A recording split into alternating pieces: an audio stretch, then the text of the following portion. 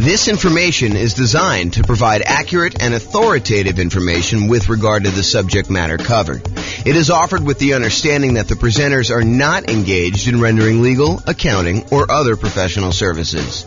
If legal advice or other expert advice is required, the services of a competent professional should be sought.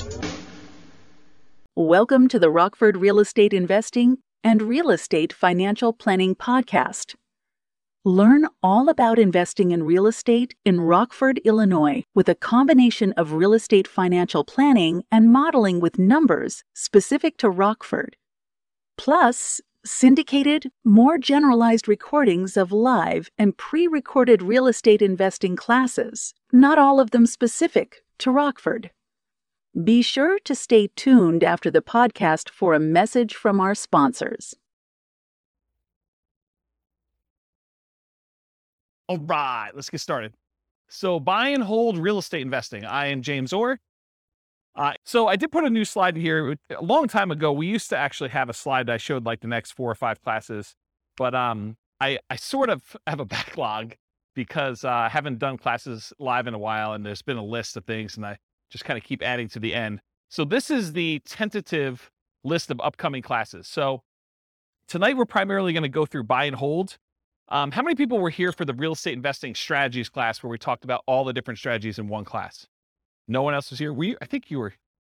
Yeah, so we only had one person here for that. So in that class, I gave you an overview of all the different strategies. And one of your handouts that you have, this one right here. Oh, this one actually. This one right here shows the list of all the different strategies that there are. And then we primarily, in the classes I teach, we primarily focus on buy and hold, nomad, and house hacking. Those are the 3 strategies we primarily cover. Then there's a list of additional ones that I'm going to teach classes on, but that's not the primary focus of the classes I typically teach. It's more to just be comprehensive so that people have an understanding of why we're focusing on the 3 and not this whole other list. And then there's a couple that I'm not going to cover at all. So tonight we're going to go and do a deep dive into the buy and hold strategy, but you'll notice there's a whole bunch of classes on a bunch of the other strategies listed on here. Those are going to be what I would say is similar format to tonight, except for deep dives into those specific strategies. So for example, tonight we're doing buy and hold. Next week, we're doing the nomad strategy, which if you guys have never heard of the nomad strategy, because I know we have a couple of new people, the nomad strategy is to buy a house as an owner occupant. You move into the property. It's a requirement of the lender. And one of the reasons why you do that is it's a lower down payment and the interest rates are better. So you move into the house, you are required to live there for a year. During that year, you can just live there by yourself, or if you choose to, you can add on house hacking and have tenants living there with you or rent out a room or whatever you want to do. And then after a year, when your obligation to the lender is up, you can then convert that to a rental and you can acquire properties every year doing that. But you only had to put 5% down instead of putting 20 or 25% down. So you can acquire properties with one chunk of down payment, and since the loans are actually better for owner occupant, it's less bad than you would think to go ahead and put 5% down instead of 20% or 25% down. So the nomad strategy, we're going to cover that and all the different variations. I listed some variations on your investing strategies list there. Then on June 1st, we're going to do house hacking. And then after that, June 8th, we're going to do the BRRRR strategy, which is buy, rehab, rent, refinance. And there's an optional 4th R, which is to repeat the process. So you can use this to kind of continue to acquire properties. So we'll talk about the BRRRR strategy. Then we'll talk about quick turn and flipping properties if you're interested in doing that as a business model. Then we'll talk about wholesaling real estate on June 22nd. And then on June 29th, we'll talk about real estate options. You guys may have heard of real estate lease options, where you lease a property and you have an option to buy. This is the strategy where you just have the option. You do not have a lease on the property at all. You're getting the rights, but not the obligation to buy a property for a fixed price. And you're basically holding on to that option. And then there's a very active option auction strategy where you get an option on a property and then you immediately market that property in order to sell it to somebody. And it's usually done through some type of bid sale or auction process on like one evening, like a Sunday evening, in order to get the highest bidder and have the property sold that way. This is really like a variation, if you want to think of it this way. It's like a variation on real estate brokerage in some ways, because a real estate brokerage, a listing contract, if you squint really hard and step very far back, a real estate contract is sort of like an option agreement in some ways, right? You have the right to then market the property and get paid a fee in order to sell it. Well, this is sort of like option auction strategy is a way to do it as a principal. So it's a variation on that theme. So that's going to be on June 29th. July 6th, tax liens and tax deed sales. That's when you buy people's tax liens or tax deeds. Like, for example, if someone doesn't pay their property taxes, you can come in and pay their property taxes, and you usually get a return on the money that you put up. And then there's a really, really small chance that if they don't do it and you wait a long enough period of time, you can actually foreclose on the property for them not having paid their back taxes. We'll talk a little bit about this tonight. We talk about stability in real estate. It's one of the kind of options on there. So that's what we've got there. So tax lien, tax deed, real estate is going to be on July 6th. July 13th, I guess it's July 6th. July 13th, creative financing, real estate entrepreneurship. That's all the creative stuff, subject to lease option, lease purchase, wrap financing, agreement for deed, contract for deed. That whole list on there is like that big graphic in the middle. That's that whole thing. July 13th, we're going to cover all those in one night. A lot of them are really similar in the mechanics. There's a little bit of difference, but they're very, very similar in how they're structured. So we'll cover all those that night. Then July 20th, I'll try to do real estate partnerships using this format. It'll be very different than the format we usually teach partnerships, but you'll like this new one. And then the next class after that, July 27th. Oh, this is sort of like the dividing line when I'm done teaching strategy classes. So this is sort of just getting through all the strategies on that list. And it's going to be very similar to the format tonight for those. And then next one is marketing to find off-market deals. This sort of supplements all these other strategies. If you're planning on doing deals where you're not going to buy them in the MLS, certain strategies are found in the MLS. Certain strategies are found usually through for sale by owners, and you have to market in order to find those. So we'll cover a lot of marketing to find off-market deals. I'll do a 2-hour class on that. And then this is a new class I've never taught before. On August 3rd, so I've got a client right now who went under contract on a new construction property back when interest rates were really, really reasonable. Interest rates are no longer as low as they were. And so they've kind of risen quite a bit. And so he's shocked by how much the monthly payment went up because he was counting on a certain number. And now that the interest rates have almost doubled, it's a much, much higher number. And so it made me think of, this is not the only case where we can have shocks when we're a real estate investor and we're considering buying properties. So I've got a list working through that is like all the different shocks you can experience when you're buying rental properties and then what to do about them. So number one is just being aware in advance that this could happen and what you can do to prevent them up front. But then there's some other things you may be able to do while the shock is happening. So that class is all about real estate investing shocks, things that can come up while you're acquiring properties that you may not have thought of. And then August 10th is 2 new concepts that you may not have heard before, but there have been ones I've been including in the Real Estate Financial Planner software for a while, and ones that someone mentioned a couple weeks ago. Was that you, Steve, that was mentioning those? Yeah. So there's these 2 concepts. One is cash flow resiliency, and the other one is equity resiliency. So cash flow resiliency, the basic idea is how much can your rent on a property drop before you have negative cash flow? So how resilient is the cash flow you have on your rental properties, on your whole portfolio? You can do it on a single property, but it's much more meaningful on the whole portfolio. And then equity resiliency is how resilient are you in your portfolio with equity when you have prices drop? And so there's different ways you can kind of like finance your portfolio or structure your portfolio where your whole portfolio is more resilient, and there's ways you can structure it where it's less resilient. So we'll go over a lot of different examples and talk about that on August 10th. And then on August 17th, overcoming hurdles for real estate investors. So there are several things that will limit your ability to acquire properties. You know, the most common ones I think a lot of people think of is down payments. I don't have enough down payment in order to acquire properties, or I can't qualify for loans for some reason. So I'm going to go over all the different hurdles that real estate investors have. We'll cover all those in that particular class. And then on August 24th, real estate investing Rubicons. So if you're familiar with history, I think it was Julius Caesar who was crossing the Rubicon, a river somewhere in, I don't know, another country.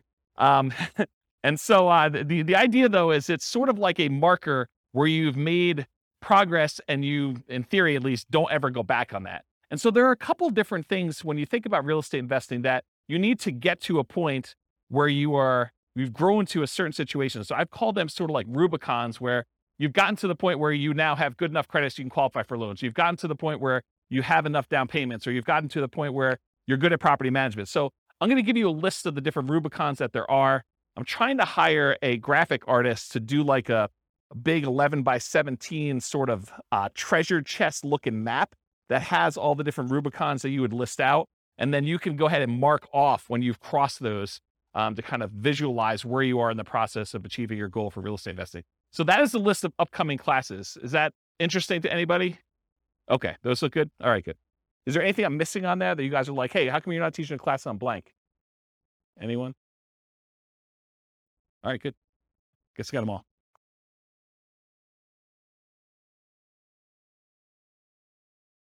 Oh yeah, I've been teaching classes for like 18, 19 years. So yeah. You missed some classes. We did a market stats class last week. So you missed a whole class on market stats. I didn't record it. You missed a class on all the different real estate investing strategies. It was like a big overview class. Then before that, I did a class on, I think I did the deal analysis spreadsheet class where I walked you through what all the fields were and how those fields worked out. Did I do any other live ones? That was it, right? I think those are the live ones that I've done since I came back. And then I think earlier this year, I did one on real estate, financial independence, retire early budget spreadsheet, where you can actually calculate out your minimum target monthly income for retirement and your ideal target monthly income for retirement. So I have classes on that. And then I released a brand new spreadsheet for deal analysis, which you'll see part of it on there too. So, but yeah, there's a whole bunch of classes. I think we have close to 200 class recordings posted on the website. So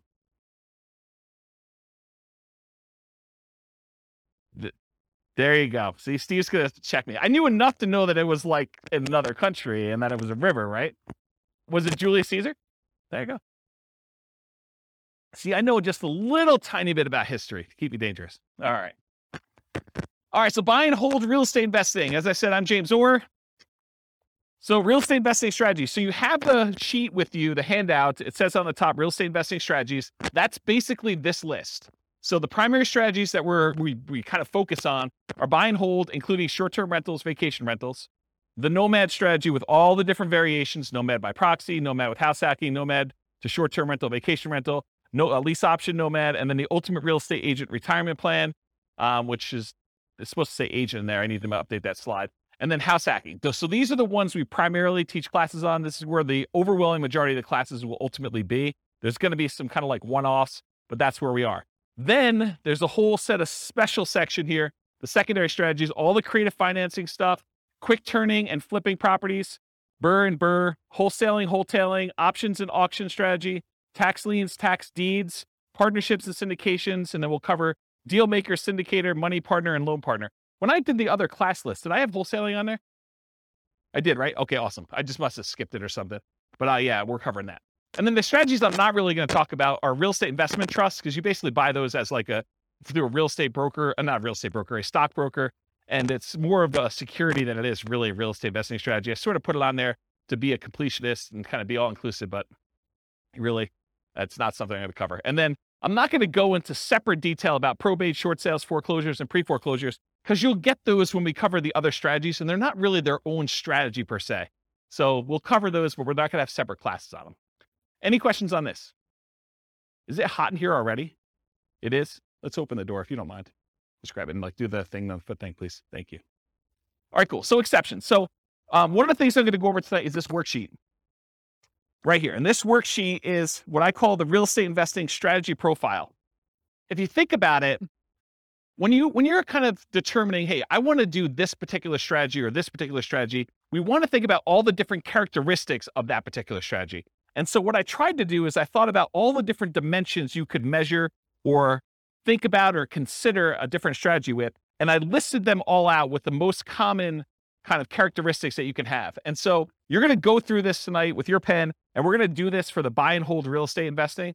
And then you're going to be able to do that. Now, when we go through this, I'm going to tell you how I think about buy and hold real estate investing, but you're going to say to me, James, what about this? What about when you do buy and hold, but you do it this way? Yes, there are probably more obscure examples where you can kind of structure these, and there's kind of like slight different variations and stuff like that. But I'm trying to focus in on the majority of the use cases. And you could have exceptions to this thing. You could come up to me later and say, James, what about if you do it this way? Yeah, you could definitely put it on there. But I'm going to try to be most mainstream and kind of the most correct that I think of. And if you want to debate this with me, this is absolutely brand new. I'm creating a database of all the different strategies with all these different characteristics, so that if you want to go search for, show me the ones you could do with no down payment, or show me the ones you could do with no money, or show me the ones you could do that have the lowest risk or the lowest activity, they're the most passive or they're the most scalable. I can give you a list of the ones grouped by those categories, and you can look at it and inspect it in a database format. So that's 95% built, and it's what I use to make this thing, the profile for you. And it's also what I use tonight to do the presentation. But you'll notice we've got all these other classes on all these different strategies. That's what I'm using to create all the different strategies, okay? So kind of just follow along, take notes if you want to. And I tried to write it out for you so that you can just check them off as you go. Okay. And I have a little beware warning here. Just because you don't think there's a chance that X can happen doesn't mean that it won't happen. This is designed to be a starting point discussion to help you make better investing decisions on your own with additional knowledge. Please do your own research. So a lot of these strategies, I'm going to say, I think about it this way. There's this risk or this way to do it. Is it possible that you're like, no, James is wrong, and there's never a risk of property values going down or rents going down, right? You understand how some people could believe that to be true. It's not true, okay? And just because it's a small probability doesn't mean it won't happen. All right, so buy and hold variations. So when I talk about buy and hold, what I'm really focusing on is traditional buy and hold, where you put a down payment on a property, usually 15% with PMI, 20% is the most common one, or 25% down. You can put more down. You can go all the way up to paying full cash for the property. I'm usually focusing on single family homes, duplexes, triplexes, fourplexes, and then it also includes all the apartment stuff, all the commercial buildings, 5 units and up. So that's all just traditional buy and hold in my mind. In addition to that, I group in short-term rentals, vacation rentals, because you're buying the property and you're holding it. It's just you happen to be, instead of renting it to a long-term tenant, you happen to be renting it by the night or by the week or by the weekend. And so I include that as a short-term rental or vacation rental in this model. Now, is it a stretch to think about buy and hold as, I'm going to buy a building and I'm going to do assisted living, or I'm going to buy a building and I'm going to offer a specific service?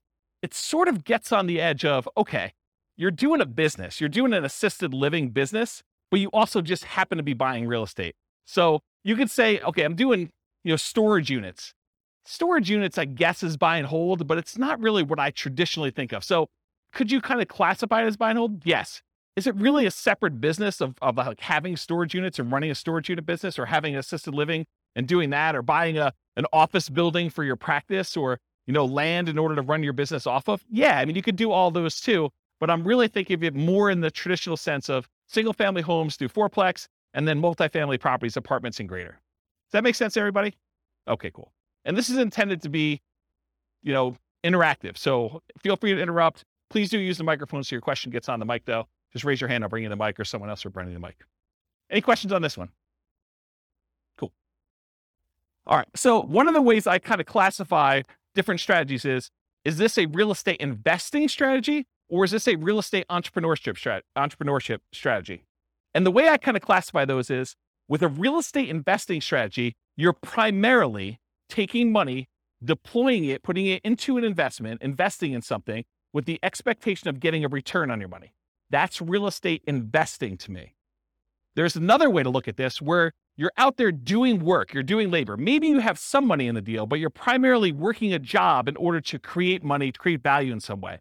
That's more like house flipping, where, yeah, you have a little bit of money invested in the deal, but you're really not looking to get a return on that money. You're really looking, I'm going to go put labor in and do that. So is buy and hold real estate investing more real estate investing, where you're putting in money and you're expecting to get a return? Or is it more like entrepreneurship, where you're actually going out there and doing work and trying to make money from the work? What do you think? The first option, real estate investing, right? So with real estate entrepreneurship, real estate investing, are you primarily investing money with the hope of getting a return on that money, or time, and in many cases, some money to get a return on your time? For buy and hold, most folks are typically investing money with the hope of getting a return on that money. Short-term rentals sort of takes one step more toward entrepreneurship, because in most cases, with short-term rentals, you're doing more labor than you are with putting a tenant in a property and leaving them for a year or more. Does that make sense, everybody? But it's still primarily real estate investing. You're deploying money and you're expecting to get a return on that money. Okay. So that's on your list. So you can start on your list. Just kind of check it off. All right, so money required. So typically when we do buy and hold real estate investing, we're going to go in and we're going to get traditional financing from a bank. You're going to go select a property. You're going to want to acquire that property. And so you're going to go to a lender and you're going to get, in most cases, traditional financing, conventional financing. There are 15% down, 20% down, 25% down, and more type loans for these properties. You can buy them with cash, or you can put a down payment and actually get financing on them. So on this other sheet here, where we do loan type mortgage insurance comparisons, there's a whole bunch of different loans. And I tried to highlight the ones we were primarily talking about today, where the interest rates are. So you can see a little grayed out area on there. And that basically shows you the different financing options and what the rates were as of yesterday. Now, this is not like a rate quote for you. So please don't tell me that you're going to go to your lender and say, James told me I could get 6.5% on this loan, so I want 6.5%. It is not a guaranteed rate. I'm not offering you financing. This is sort of like a snapshot in time. I called up the lender that I like to personally use, and I asked him what the rates were yesterday, and we walked through this worksheet. Just out of curiosity too, would you guys prefer that I make this a editable Excel worksheet version for you so that you could actually use it to kind of do your own comparisons? Would that be helpful to anybody? Or do you just like it when I give it to you in class? Anyone want me to create one that you could fill in? No one. Well, glad I didn't do that work then. That's awesome. Okay. So on that worksheet though, it shows you the different types of down payments you need and what the interest rates were on those particular loans, and in some cases what the points were in order to get those particular rates. So typically when we're doing buy and hold, 15 to 25% down, you also need reserves. It would, and I know I'm sensitive every time I do this, but you would be stupid to invest in real estate without reserves. Okay? And I know that sounds harsh, but it's supposed to be harsh because you would be stupid in order to invest in real estate without reserves. You need to have reserves in order to invest in real estate. Things happen that you're not going to expect. You need to have reserves. Okay? So even if you find a no down payment deal, is that nothing, no money required deal? No. In the overwhelming majority of cases, it's not. There are very few strategies that are no down payment and no other money required. Even if you find a nothing down deal, even if you got a VA loan or USDA loan, or you manage to find a property that you could buy subject to where the seller's like, hey, just take over the debt of my property. That is still not a strategy that you can do with $0. Does everyone understand that, right? You need to have reserves in all those cases. It's a really good question. I need to do a 2-hour class. Question was, how much in reserves? The really, really short answer is probably 6 months in something like a savings account. Okay? All right. So typically you need 15 to 25% down and reserves. You might also see, although much less frequently, in my opinion, bringing in a money partner where maybe your dad says to you, hey, I will make you a loan for the 20% down and you can go ahead and buy this property. So bring in a money partner, or the other extreme is just buy it all cash. I think for a lot of folks, they would prefer to leverage their money and get a loan for it. Although I definitely know investors that are buying properties all cash. Okay, so this applies to both buy and hold, like traditional buy and hold, and short-term vacation rentals. In addition, there is a kind of subset to this that when you're doing a vacation home short-term rental, there is an owner-occupant second home or vacation home loan that you can get with 10% down. So that would be the exception. You could actually go buy a property where it's a vacation home to you and you're going to rent it out, 11 and a half months of the year other than what you're going to stay in there, and you can get that with 10% down. Okay? Any questions on money required? This is on your worksheet. Feel free to take notes. I see you that are not taking notes. What are you thinking? Do you have perfect memories? You can remember all this stuff? All right, cool. So credit required. So it's most common is to qualify for traditional investor financing, non-owner occupant financing. The typical credit score needed in order to do these types of loans is 700. There are some exceptions if you have very low debt to income. So there's a possibility that you may be able to do a little bit better than 700, but most of the time it's going to be 700. A less common situation, if you're buying a property without a loan at all cash, doesn't matter what your credit score is. You can buy the property all cash. Or if you're partnering with someone who's getting the loan, you may not need to qualify for the loan at all yourself, but someone will need to qualify. Okay? Important note, credit scores can change over time. Credit score requirements can change over time. So check with your local lender for the most up-to-date credit requirements. So just because James said 700, you can't go to your lender and says, James told me it's 700. So where's my 700 credit score loan? Because they may tomorrow go out and say it's now 720. We think that our risk profile is out of whack. We want to make sure that people at 720 are getting these non-owner occupied loans. They have the right to change their policies at any time. Individual lenders can, and also the companies that are, or organizations that are buying the loans in the secondary market can require that the loans that they're selling them have to have higher credit scores too. So it can work as either an overlay, that's if the individual lender just adds that as an additional requirement that they're requiring, or it could be from the quasi-government organizations that are buying the loans in the secondary market or the investors that are buying the loans. Any questions on credit required? You guys are a quiet group tonight. Okay. All right, skills required. So the primary skills required for the buy and hold real estate investing strategy are deal analysis. You need to be able to analyze deals to determine what kind of deals they are, whether they cash flow, whether they make sense to buy, how 2 different properties compare, or how 10 different properties compare that you're considering. Actually finding the cash flowing deals, searching them out in the MLS, going to look at them, evaluating them. Acquisition financing, being able to get the loans that you need, those 15% down, 20% down, 25% down loans, and then property management skills. And by property management skills, I mean one of 2 different things. Either you need to be really good at managing properties yourself, or you need to be able to hire a property manager and manage your property manager when they do it. So one of those 2. And then in addition, if you're doing short-term rentals, the skills for doing short-term rentals are slightly different than the skills for doing long-term property management. I don't do short-term rentals, but I know it's different. Any questions on skills required? Cool. Stability. Stability is an interesting one that I think most people have not heard of. I actually learned about this. There's a guy whose name escapes me right now, but he does the Farnam Street blogs. Anyone know the Farnam Street blogs guy's name? I don't remember. But he basically came out with a blog post. This is probably a couple months ago now. And it wasn't specific to real estate investing, but I immediately said, this applies to real estate investing. So we have this concept of stability.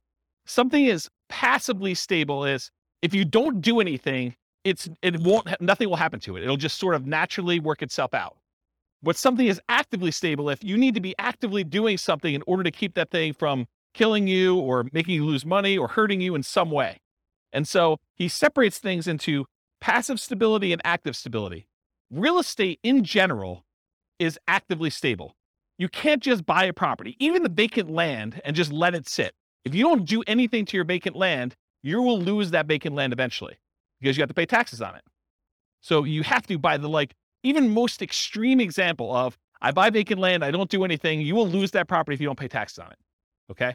Now, as you move down the spectrum, if you are doing fix and flips, it is very active. If you don't actually do something with your fix and flip, you'll lose the property. In most cases, if you're doing a hard money loan, to the lender. Lender's going to come in after 6 months or a year, and they're going to take the property. So it's very active in that way. But even buy and hold, I would say, is an active stability.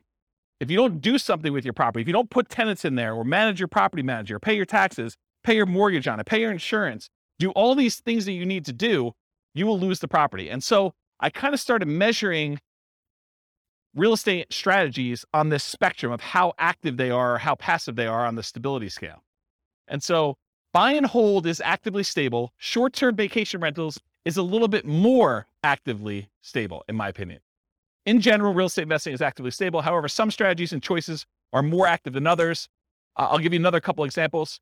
Amortizing mortgages versus balloons and interest-only loans. If you get an amortizing loan, a loan that if you make all the payments for whatever time period, 15 years or 30 years, it will pay itself off. That is less active than if you get an interest-only loan that has a balloon, or you have, well, let's just use interest-only loan. So if you have an interest-only loan, at the end of the period of time, you still owe that amount on it. If you don't do anything with it, they're going to foreclose. So it's more active in that way. The other one actually gets paid off. What about buy and hold versus fix and flips? I think we talked about. Or lease options. If you don't put tenant buyers in those properties and kind of keep on them and help them buy the property, Or if they don't buy the property, replace it with another tenant buyer who could possibly buy the property.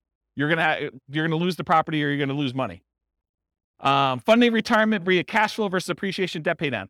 So in retirement, one of the strategies, we did a whole class on this. I think it was called cash flow versus appreciation, where I had two different kind of like avatars, and one of them was going to use, one of them was in a market, a real estate market that had more cash flowing properties. Another one was in a real estate market that didn't have very good cash flow, but it was highly appreciating.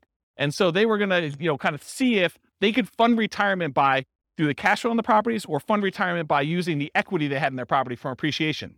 Well, funding your retirement via cash flow is more passive, still actively passive, but it's more passive than it is actually trying to do this with appreciation and debt pay down. Because with the appreciation debt pay down, you have to do stuff. You have to either sell properties, we have to do cash out refinances, we have to do stuff in order to get at the money in the property. It's hard to access that. Okay, those are examples. Any questions on this concept? Does that make sense? All right, cool. Scalability. So did anyone listen to the class I did on Real Estate Investor FIRE, where I had this slide? But it was a different version of that. It wasn't the class where you guys yelled fire at me. It was the one I did on a webinar. And I talked about all the different stages of FIRE and the phases of FIRE, and I broke that out. So this is a slide from that whole class. I'll try to cover it very quickly. But the idea is that there are certain strategies that will get you to certain dollar amounts. So if you think about real estate investing is remarkably good at getting you to about this is one of those things where there's lots of exceptions and people could argue with me, but about that decamillionaire level. Okay. Really easy to get you to $1 million net worth, relatively easy to get you to this decamillionaire kind of thing. But if you want to become a 100 millionaire or greater, real estate becomes a lot harder to get you there. Okay. Partially because you're limited in the number of loans and the types of loans you can do unless you have exceptional income and exceptional assets to begin with. So it becomes a harder strategy to do that. And what this chart shows, I'll kind of jump ahead to show you what it is, but this breaks down the net worth and like what percentage of it they have in stuff like other assets, mutual funds, stocks, fixed income, managed assets, and real estate is one of them. So it shows you the percentage of their overall asset base that they have broken out by how much net worth they have. And so when you have a 10K net worth, not a lot of people have much real estate at all, because 10K is pretty low. But for the 100K net worth, they have a pretty decent sized real estate equity. And then up to this 1 million thing, real estate becomes a relatively significant percentage of that, of their net worth. And then getting up to this 10 million, real estate becomes a pretty significant thing. But then you'll notice over time, real estate actually declines. The amount of real estate that you have as a percentage of your net worth actually goes down. And so when you think about scalability, certain strategies are much more likely to get you to the point where you are scalable. So for example, let's think about this as an example. Is it easier to get to a $1 billion net worth running a flipping business where you're trying to buy properties, flip them, and make money? Are you going to become a billionaire doing that? What do you think? Probably not. Do you think let's even use 10 million. Are you going to get to a $10 million net worth flipping properties and making $25,000, $30,000 a flip? It's going to be hard to get there. Would it be easier to get there if you were buying rental properties, buying $400,000, $500,000 rental properties and acquiring a bunch of those and letting them pay off over time, letting the whole asset base appreciate, letting your loans get paid down if you have loans, getting cash flow on those properties and reinvesting it and acquiring more rentals? Are you more likely to get to a $1 million or $10 million net worth doing that than just doing jobs where you're flipping properties and making $25,000 or $30,000 a pop? Can you see how certain strategies are more scalable than others to get to certain levels? Does that make sense? Okay. So in my opinion, the buy and hold real estate investing strategy tends to be one of the better scaling real estate investing strategies that there are. Of all the different ones we're going to cover, especially the ones that are much more active, where they're more entrepreneurial, buying properties and using it as a wealth building tool is a relatively good one. But even that has limitations. It's really, if you're doing buy and hold, you're much less likely to get there, to get to like this 100 million or, billionaire type status if you're doing that. So it's scalable to a point. Really, really good at getting 1 million to 10 million, in my opinion. Okay. Any questions on this? There's another like 10 minutes on this particular chart in that other class, which maybe I'll put a note in the show notes or something for the recording. Okay, risk exposure. So another way we want to measure real estate investing strategies is think about how risky they are. And one of the things I like to think about when I think about risk are, what are the risks of doing this particular strategy? So for buy and hold real estate investing, I consider this sort of like a medium risk real estate investing strategy compared to some other ones. There's ones that are much lower risk. There are ones that are much higher. So what risk do you have when you do buy and hold real estate investing? Well, when you buy a property and you're holding it for the long term, you have a risk that prices will decline during your ownership, right? Property values can go down. Property values can go down while you're acquiring properties. So the first ones you buy may have negative equity, or if you've got them free and clear, you may have lost money on them. Okay. You could also have rents decline during ownership. So you thought you were getting X% return, cash on cash or cap rate, however you're doing your calculation. And now you find that rents have dropped and you're not quite getting that anymore. So that's a risk you can have. Your credit is at risk. If you actually go buy properties using financing and something goes wrong with the property where you have to jettison, or something goes wrong with you and you can no longer, continue to make payments on the property and you lose the properties to foreclosure or short sale or something like that, your credit is at risk for doing this strategy. That is not true with every other strategy. So it's a buy and hold strategy risk. You also have all the typical tenant property management risks. Slip and fall, tenant sues you for, discriminating against them because you're not following fair housing laws. All those things that you have for doing property management, that is a risk you have for doing this strategy. So I think it's in the moderate kind of medium range for risk. It's not super, super risky. It's not also the lowest risk. You could argue that there's slightly more risk with short-term rentals, vacation rentals, but this is probably offset by an increase in income. So you're making a trade. So I think short-term rentals probably have a slightly higher risk. But I also would say that short-term rentals have an additional risk, the risk of an additional risk of changing policies. Like we're seeing HOAs and some cities kind of change their policies about allowing short-term rentals. So you don't have that risk as much with long-term, year-long lease type tenants. Any questions on risk? Are you seeing the format we're using for these other ones and how this will be helpful to understand if you're considering other strategies, how they all measure up? You seeing that? Is that going to be helpful? Okay, profit speed. So how quickly do you make money and what size of money do you make at what interval? So you can make $1, but is that like a decent amount chunk? So we want to think about also how quickly it happens and then the magnitude or the size of your profit. So I'm calling this profit speed. And if you've seen this before, this is my return quadrants. This talks about the 4 different areas you see that you get returns on by owning rental property. And then I also have reserves in there because you tend to own a small return on the reserves you keep. Whether you keep them in a savings account, you're getting 1% a year. You keep them in the stock market, and you're earning 8% per year. So you do get a return on the reserves you have, but it also drags down the overall return on investment when you kind of like say, I have to have 6 months or 12 months of reserves for my property. You realize that, well, my appreciation needs to take into account the amount I set aside in reserves. I can't not do that calculation, in my opinion, correctly, unless you take into account reserves. So we're thinking about just the return you're getting. There's a return from appreciation, the property value tending to go up over a long period of time. There's a return from debt pay down, the amount you pay down on the loan. If you don't have a loan on it, you don't get this return. If you're paying cash for property, this is 0.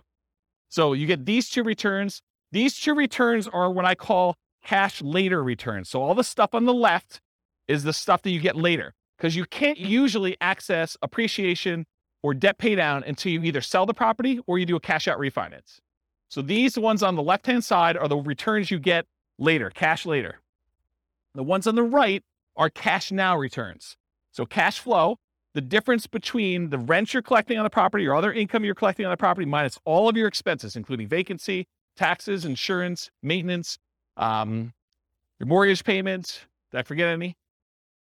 Basically, it's all those, okay? So cash flow is the net difference between what you're bringing in and all of the expenses you have in your property. That's cash flow. And then by owning a rental property, you also get tax benefits, which it's depreciation. I call it cash flow from depreciation, though, when we take the gross amount of depreciation you have and you multiply it by your effective tax rate to give you an estimate of how much actual cash you will receive back on your taxes, either in your monthly paycheck or your weekly paycheck from your job, if you decide to change your exemptions, or at the end of the year when you file your taxes where you get a big lump sum, you'll get some money back. I call that cash flow from depreciation. The ones on the right are cash now. You get the cash flow at whatever interval you're collecting rents minus your expenses. So usually monthly, unless you're doing some type of short-term rental, then it's weekly, wherever they do the payouts for your kind of platform that you're using for that. And then the tax benefits, you can collect those with your paychecks every week, every 2 weeks, every month, or at the end of the year when you do your tax return. But it's not like you have to wait a long time like appreciation debt pay down. So these are more cash now. These are cash later. When you have regular buy and hold rental properties, you tend not to get these short-term, but these tend to be the bigger numbers. Your appreciation on a property tends to be larger than your cash flow, just in general. It's not always that way. And then your debt pay down tends to increase over time. As you pay down a 30-year mortgage, it just gets larger over time, but it tends to be a bigger number too. Then your cash flow, although as interest rates rise, this gets smaller. I want to point that out. So cash flow and tax benefits, these tend to be relatively smaller numbers, unless you're doing a free and clear, and then your cash flow number should be much larger. But you're doing these tend to be smaller numbers, but they tend to be more quicker. So as far as like profit speed, with buy and hold real estate investing, you typically can start seeing cash flow within 30 days. You buy the property, you acquire it, you put the tenant in there. It's relatively quick. Rents and security deposits are typically paid in advance. So a lot of times someone pays rents at the first of the month for the month that's coming up. They're not paying it in arrears. They're paying it in advance. So you're going to get that up front. And usually you require a security deposit before they move in. So you'll see some money up front. Short-term rentals and using property manager can slightly delay the time to producing cash flow. If you've got a property manager in there, it takes them a while for them to receive the money, do all the accounting, and then pay you out on the 15th or the 30th or whenever they decide to pay you out. So there's an additional delay when you do that. Then whatever platform you use for your short-term rental, I'm sure there's some type of delay in there too. It's not like they're doing the deposit and giving you the money same day. Okay. I don't do short-term rentals, but that's my understanding. Anyone do short-term rentals here? Okay. Usually a percentage return of amount invested, cash on cash, return on investment, or cap rate. So when you're thinking about like the order of magnitude, a lot of people throw around numbers like, I'm getting a 5% cash on cash or 10% cash on cash, or in some extreme cases, maybe they're doing a 100% cash on cash return on investment. That's the number that you are getting on the investment size, the amount of cash you put in the deal. Or cap rate is the return you're getting if you did not have a mortgage on the property, but after all of your other expenses. That's what cap rate is. Okay. I talked about cash flow from depreciation. You also typically see the wealth building through the stuff on the left. The appreciation and debt pay down portions tend to be your kind of wealth building part of the profit speed for buy and hold. Any questions on this one? Awesome. Finding deals. So how do you find buy and hold deals? I kind of break it up into two categories. One of the most common, most likely ways you're going to find deals, and then the kind of like more unusual, but still common enough that I think I should mention them sort of things. And that's these. How do you find deals? I used an example when I taught the real estate investing strategies class where I talked about all the strategies, this idea of looking for an alligator. It is possible for you to find an alligator if someone recently flushed one down the toilet and you happen to be in the sewer in New York City. You could possibly catch an alligator down there, right? You could find one. This is like the unusual, exceptional case. But if you're looking for an alligator, and the alligator is representative of the type of deal you're looking for, if you really want to find an alligator, you're probably more likely to find one if you go to Florida. And probably more specifically, if you're looking for alligators, you might want to look in the Everglades. Okay, so if you think about deals and where you're going to find them, think about this alligator story. So where are you most likely? What's the Everglades version of buy and hold? Multiple listing service. That's the overwhelming majority of properties. It has the largest number of properties available. You're typically going to find them in there. And this could be, if you're doing commercial properties, it could be something like LoopNet or something like that. Or it could be just your local MLS if you're buying single family homes, duplexes, triplexes, fourplexes, and that's what's normal in your marketplace. Okay, so MLS is one. And the next one is this group of for sale by owners. And I break for sale by owners down into two different groups. For sale by owner is a seller who's selling the property without the help of a real estate agent. They're selling it for sale by owner. And there are two different kind of main categories. Category number one is somebody who is actively selling their property for sale by owner. They are trying to sell. They put up an ad. They've, put it on Zillow or what other marketplaces they have. They put a sign in the yard. They're actively trying to sell their property. That is an actively marketed for sale by owner. But then there's the other group. They're the hidden for sale by owners. It's a seller selling without the help of a real estate agent, but maybe they are not actively marketing their property. Maybe it's sort of like if you approach them and said, hey, would you like to sell your property? They'd be like, yes, I would, but I wasn't otherwise trying to sell it. I didn't have it marketed for sale. I didn't have a sign in the yard. Didn't have it up on Zillow. Maybe you had to send out marketing in order to find them. Maybe you were at networking and you did it, but it's some other way where they're hidden and you had to find them another way. And usually those other ways are either through marketing or networking. Those are the most common strategies for finding properties for buy and hold. Unusual methods, wholesalers. Not that a wholesaler can't find you a deal. It's just the number of wholesalers that there are out there and the number of wholesale deals that they're finding is just a really small portion, right?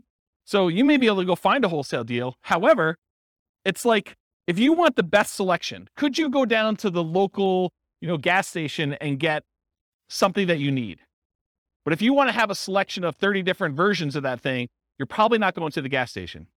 So the gas station is sort of like a wholesaler. Maybe they have one, but the MLS is sort of like the supermarket, where now you have a whole shelf full that you can pick different types, and you get to choose whichever one is best, and you can make a selection. Okay?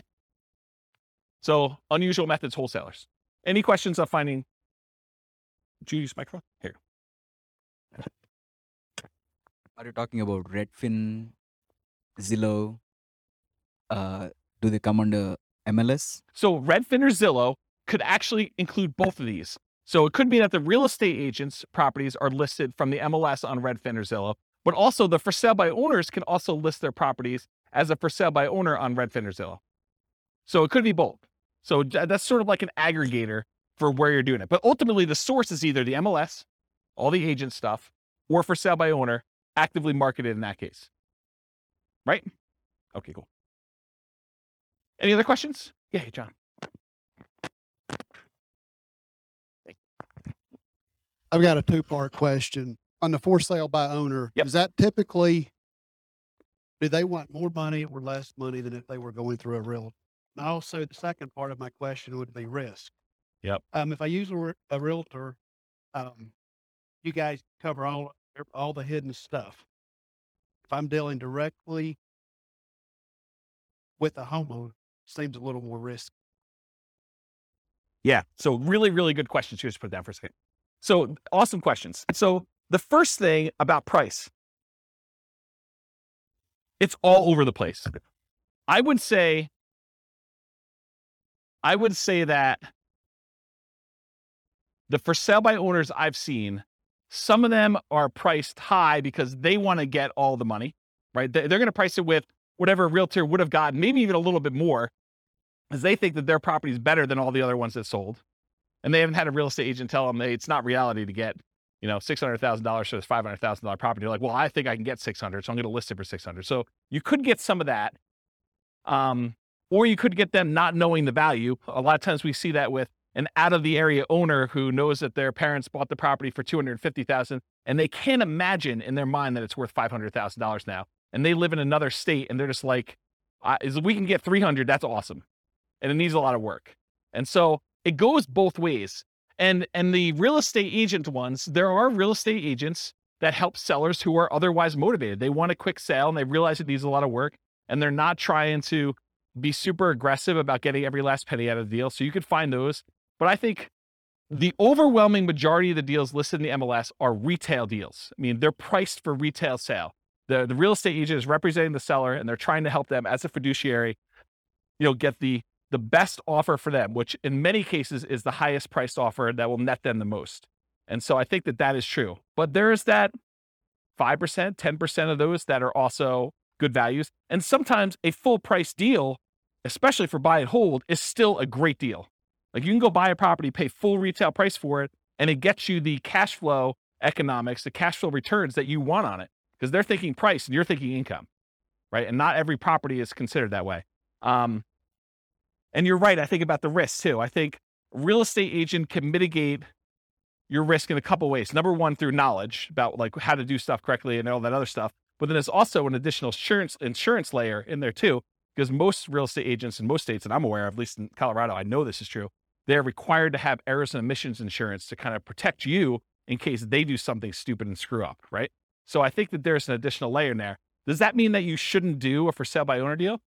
No, I think that there's a reasonable amount of risk that you think. There's nothing without risk, right? Like we go out, we drive through town, I mean, you could be doing everything you're supposed to do. You're completely sober. You're driving on the right side of the road. You're doing the speed limit, and person next to you is snorting a line of cocaine, and they just had a 6-pack, and they're driving all over the line. They're spanking the kids and having a cheeseburger all at the same time. You did everything right, but it's still risky for you, right? There's nothing that's without risk. Is that a reasonable risk? I mean, the chance of it happening to you is really low, but there's risk in everything, including buying for sale by owner, including buying something from the MLS. I think there's a small rate of risk in there, especially in markets where, we're coming off like a year of what I would consider to be extreme seller market, where the sellers are in the driving seat. They're setting, these demands where you've got 20 offers coming in and people are waiving inspection. They're waiving appraisal. I mean, you're voluntarily taking on additional risk just buying in that particular type of market. So I don't know. I don't think it's universally that if I had to handicap it, I would say there's probably a little bit more risk with for sale by owner, but it's not like a ridiculously large amount, in my opinion. And as far as finding deals, I think you can find them in both spots. And I think you can find overpriced properties in both spots. I think you have sellers who are, they're in the driver's seat and they're demanding that their real estate agent listed for way above what it's even worth and what the real estate agent is recommending. You see that on inside the MLS with properties that are just languishing and sitting there, right? And then you also see stuff in the for sale by owner market where people are really, really high or really, really low. There's jokes when I teach the off-market deal finding class where sellers are saying, my property is worth $50,000 or $100,000 more than it's really worth, because that's their dream price, and they're not basing it on reality. So I hope I answered your question, but yeah. Dwayne. I'm wondering if the one that I emailed you about the for sale by owner, Yeah. I think it's priced too high based on comps in the area. And I'm wondering if it's because they know that houses are going for more than asking price. Yeah. But if they had someone listing it for them, because agents don't generally increase it that much because they know they're going to get the higher price, right? Is there something to that? There's one strategy as a real estate agent when you're listing a property for sale. One of the ways to do this, and there's lots of different opinions on this, but one of the strategies a lot of real estate agents would recommend is, hey, listen, let's not list it for this much higher price. Let's list it based on what we think it would actually appraise for. Because if you go ahead and list it for $20,000 or $50,000 or whatever it is above what it would appraise for, and then they go and they try to buy it and they still have their appraisal contingency in there and it doesn't appraise, it's a renegotiation. So a lot of the buyers then are come back and say, look, you had it listed for $600, only appraised for $580. I think we need to negotiate this.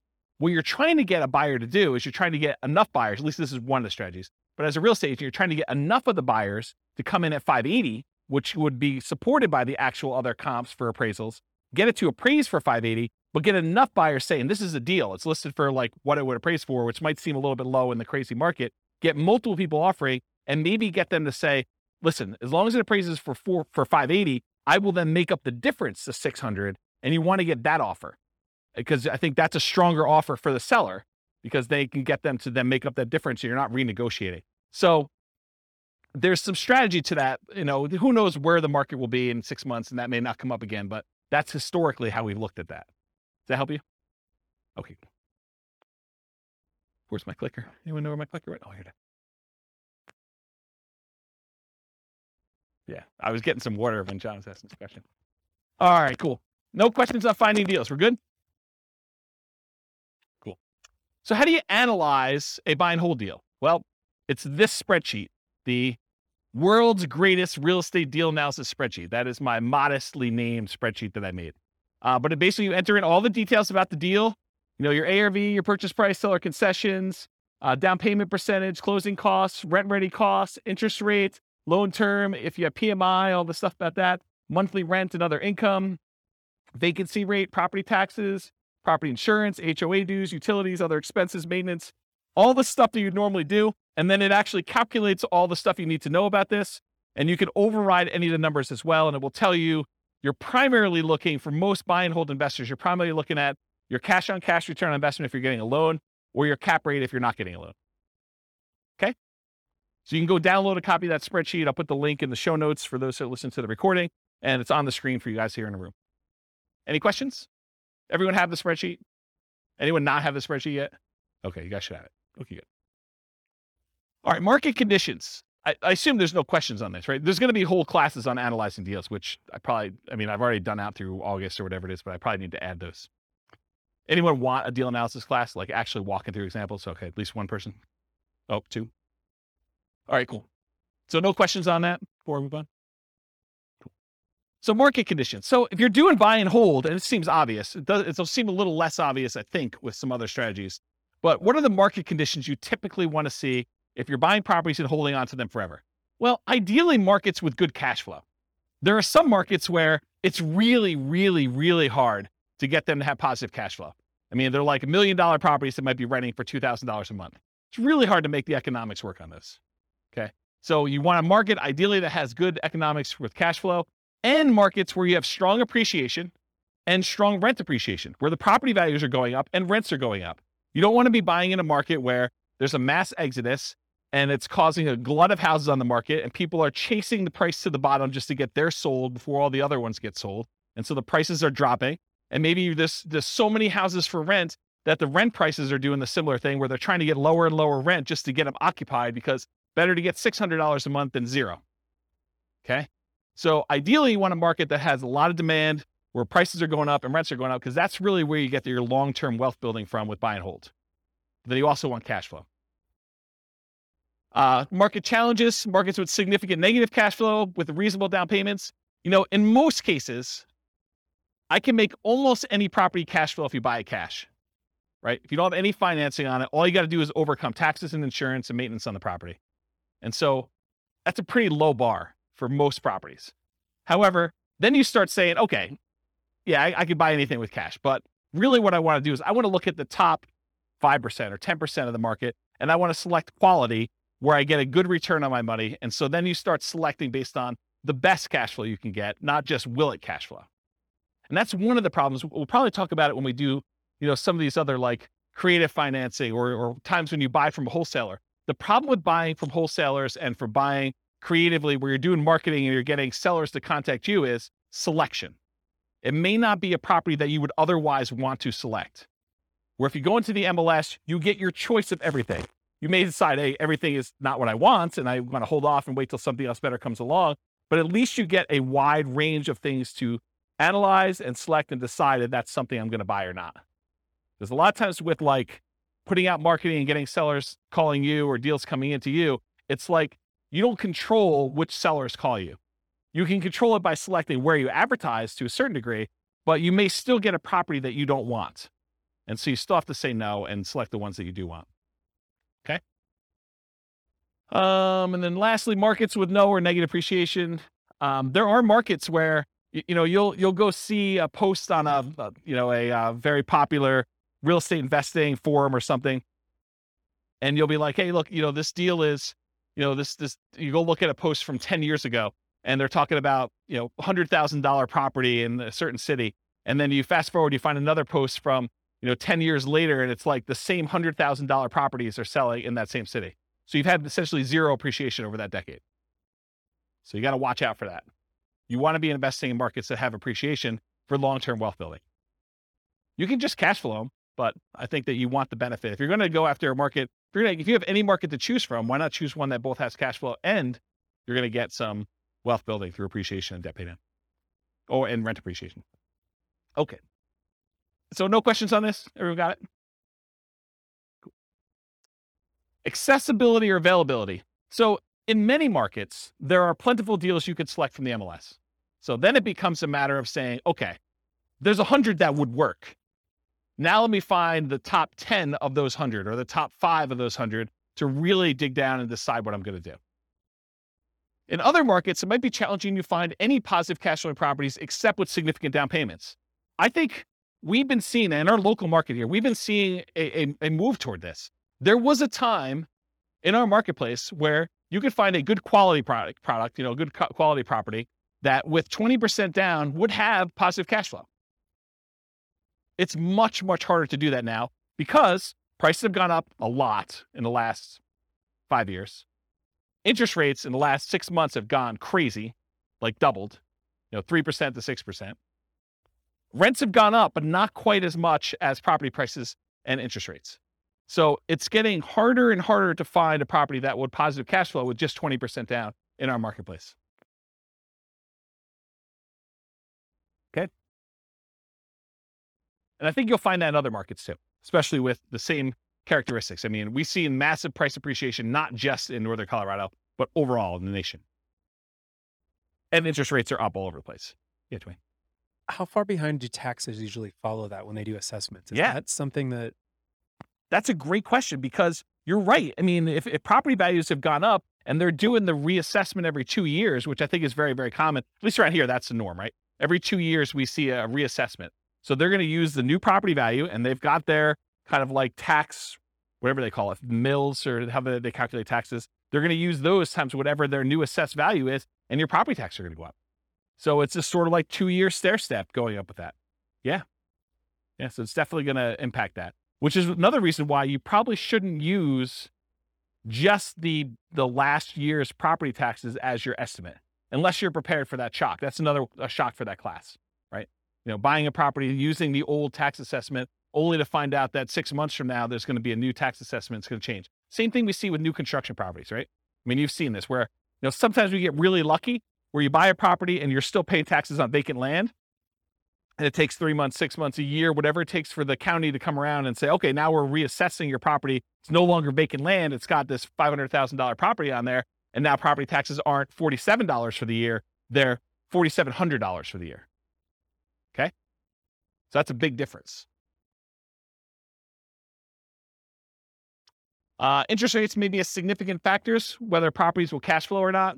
And the other thing about accessibility, availability, is verify that you can use your property as a short-term or vacation rental before buying it. You don't want to assume that you can. You want to check with the city. You want to check with the county. You want to check with the HOA at a minimum. And there may be additional municipalities that are limiting you. Those are the 3 that come to mind. Any questions on that? Cool. Using retirement accounts. There's some real estate investing strategies that you can use your retirement accounts to invest with. Buy and hold real estate investing is one of them. You can use your retirement account, your self-directed retirement account, to buy real estate with for buy and hold. A lot of times it requires special financing. So most of the time it's going to be a portfolio loan, and the portfolio lender is going to require a much larger down payment, usually about 35%. There are some ways to structure where you're getting the loan and someone else is partnering with you. Go see the partnerships class where we talk about that. But you could structure an LLC with some portfolio lenders who obviously don't see this as a kind of like good way to do it. But you can come in and be the loan partner on a deal for an LLC and only put 20% down in order to get some of those products. But if you're buying it just with your self-directed IRA, self-directed 401k, in most of those cases, because it can't be a recourse loan, they're going to require 35% down. The interest rate is going to be a little bit higher. And they're usually ARMs. Sometimes they'll do a 15-year fixed rate mortgage, but that's also going to hurt your cash flow because it's the 15-year amortization schedule makes your cash flow, it makes your monthly payment higher, which means your cash flow is going to be worse. So just realize that might not be ideal. And then the other thing to think about too is if you're trying to do financial independence, retire early, below when you can technically start taking money out of your retirement accounts, realize that if you're doing investing inside these accounts, it's not like you can access that money. You can't like collect the cash flow from the property that you have owned by your self-directed IRA or self-directed 401k. You have to leave that money in there until you can legally withdraw it, unless you want to pay the taxes and the penalties to get it out. Okay. So realize that if you're looking to do this for retiring at 45 or whatever you're trying to do, that's potentially problematic. And you'll need to come up with a bridge solution of some sort to do that. And there is a class, I really need to add this to the schedule. I talked about this in that same Fire for Real Estate Investors class. I talked about this idea of, I used to call it coasting into retirement, but I don't want to confuse it with Coast Fire, which is something completely different. So I think I renamed it chillaxing into retirement. It's this concept of, you have enough money to bridge, you technically qualifying as financially independent, and you're sort of living off of your savings, not at a safe withdrawal rate, kind of living off your savings, but like depleting your savings to get to the point where you then qualify for FIRE, where your financial independence number may take you a year or 2 or 3 for either a property to pay off or cash flow to increase or something else to happen. And you're sort of like rapidly depleting another resource that you have to sort of bridge you to that point. And there's probably a full day class I need to do on that. So I don't think I could do it justice in 2 hours. So is anyone interested in that class? Should I do that? Just one person? Two? Okay. Maybe I'll do something like that. Okay. So I talked about all those. Any other questions on can you use your retirement account? Is this helpful? Like the kind of format of going through it sort of like this? Yeah. Okay, good. I'm glad. All right, quantitative analysis. So when I originally did the real estate investing strategies class, I gave you like a warning up front that I could have easily decided, I did qualitative then. I kind of like looked at the characteristics and how they work and what their strategies were. But I could have just as easily done all math and showed you, okay, look, if you do buy and hold, this is what the numbers look like for you doing it. If you do creative financing, this is what the numbers look like for you doing it. And one of the reasons I wanted to do this series, I wanted to do a deep dive with all the different ways to measure and look at it, but I also wanted to do a quantitative analysis. And so what I'm going to do here for the series is I picked an avatar, a prototypical person, and I kind of have a story around them. And then I'm going to show you, okay, if this particular person, in this case, it's a group of people, a husband and wife, if this particular group of people, this kind of like partnership, this, what do you call it, couple, this couple decides to go ahead and utilize the buy and hold strategy, this is what the numbers look like for them. And I'm not going to go into crazy detail where I, drill into, this is what cash flow looks like, this is what their net worth looks like, I only use the metric of their ability to achieve the minimum target monthly income for retirement. So when do they actually become financially independent? And so I use that as a metric, as one measuring stick. And as we do today with a couple variations and creative financing and subject to lease options and wholesaling, I will show you how doing that strategy actually gets them to FI or not and how long it takes them. So that you can see relative sizes of how quick. If you're going to do fix and flips or whatever it is, how quickly does that get you to the point where you're going to be financially independent? Does that make sense? Okay. So that being said, how well does buy and hold perform toward achieving financial independence? So what I'm going to look at is 3 different scenarios, putting 15% down, and 15% down, it requires that you have private mortgage insurance. Private mortgage insurance is insurance that you pay as the buyer to protect the lender in case you default. So they say, look, I'd rather you put 20% down. However, if you really twist my arm, I will let you put 15% down, but it's more risky for me. So what I'm going to require is if I let you put 15% down, you need to pay this third party that if you then default, then they will make me whole for the difference. Okay. So you're paying as the buyer, a third party insurance company, a private mortgage insurance company, to protect the lender for them being silly enough to let you do a loan for 15% down. Does that make sense? The way I worded it that way? Okay. So when you do 15% down, you're going to have PMI. And if you look on your worksheet, sorry, man, you got volunteered. I should have just taken a sheet, huh? So on your worksheet here, you'll see this 15% down column. And I show you the interest rates highlighted, but then a few columns down from that, it also tells you your monthly PMI or monthly MI for mortgage insurance. And so it shows you that the monthly MI is $150 a month for the 15% down one, and it's 0 for the 20% down and 25% down. You don't have mortgage insurance when you put 20% down or more. Okay?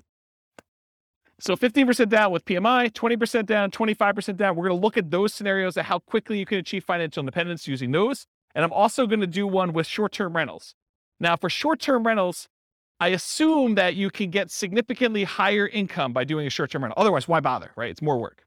But if you could get significantly more income, but there probably are some more expenses, right? There's like all those extra fees for the platform and marketing and maybe keeping the disposable goods like soaps and all that other stuff. So there are more expenses and the cleaning person and all that other stuff. So there are more expenses of running short-term rental, but there's also more income. But net, it's more, right? Like I think you wouldn't do it if the net was less. And so I've arbitrarily picked a number. And you may say to me, James, your number seems crazy low, too conservative, or your number seems crazy high, too aggressive. And I want to be able to change the numbers. You'll be able to change the numbers. I'll put a link in the show notes. I'll let you guys know what the link is, and you'll be able to go and see. And I'm going to do it for every city. So there's will be 300 cities. You'll be able to see numbers for your city. And then if the numbers I use for your city are slightly different, you'll be able to change those too. But I will start with reasonable assumptions for all cities. Then you'll be able to go in and say, look, it's not 25% more than what we're getting with regular rent for doing short-term rentals, it's actually 50% more, 100% more net after all expenses. And so you can go change those assumptions and then see how it impacts whether or not they achieve financial independence. For tonight, I have the assumptions up here in a second. I did use 25% more. And I also increased maintenance on it as well. So you'll see how that plays out. I also mentioned here, in many cases, there's usually more work involved for short-term rentals. So part of the increased income you get is your labor. You should think about that in terms of dollars per hour. So the differential you're getting above and beyond the work you would need to do as a regular long-term tenant in the property, you need to think about that as, okay, I also need to figure out that I'm also putting in an extra X number of hours, 5 hours a month or whatever it is. And so I need to take that money out and calculate what that means to me. You may be willing to do that though, because you're saying, look, if I can get this extra cash flow, I don't mind doing the 5 hours. That's worthwhile for me. Okay. So it's up to you to decide that. So any questions on this before I start going into some numbers? I'm moving toward numbers. I'm going to show you my assumptions here. Any questions? Okay. All right. So financial independence. So earlier this year, I did a class, I think it was called, Financial Independence Retire Early Budget. And in that thing, I did a walkthrough where I walked you through how to do your own budget to determine what your minimum target monthly income in retirement is. That's like lean fire, for those of you that are kind of familiar with that concept, or your ideal target monthly income in retirement. That's sort of like your fat fire or full fire number, okay? So I walked you through, you kind of walked through all your different expenses, your mortgage, taxes, insurance, HOA, and your own personal property, vehicle payments, all that stuff that you have there. And then I calculate your amount that you need in order to be able to achieve financial independence based on your expenses for kind of two different groups. So I'll put a link to be able to download the spreadsheet, maybe watch the video on there. So you'll want to know your number, but I used for them, I think $5,000, which I'll show you the assumptions for in a second here. But in order to achieve financial independence, it really consists of three parts. So how do you know if someone has enough assets coming in to support them in retirement? There are really three inputs for this. Input number one is passive income coming from things like Social Security, pensions, or annuities. Those are the three most common, but it's all the passive income you've got coming in from that. The second one is any cash flow you have from your rental properties, net of all expenses. So this is not just rent minus mortgage payment. It's rent minus taxes, minus insurance, minus maintenance, minus vacancy, minus mortgage payment.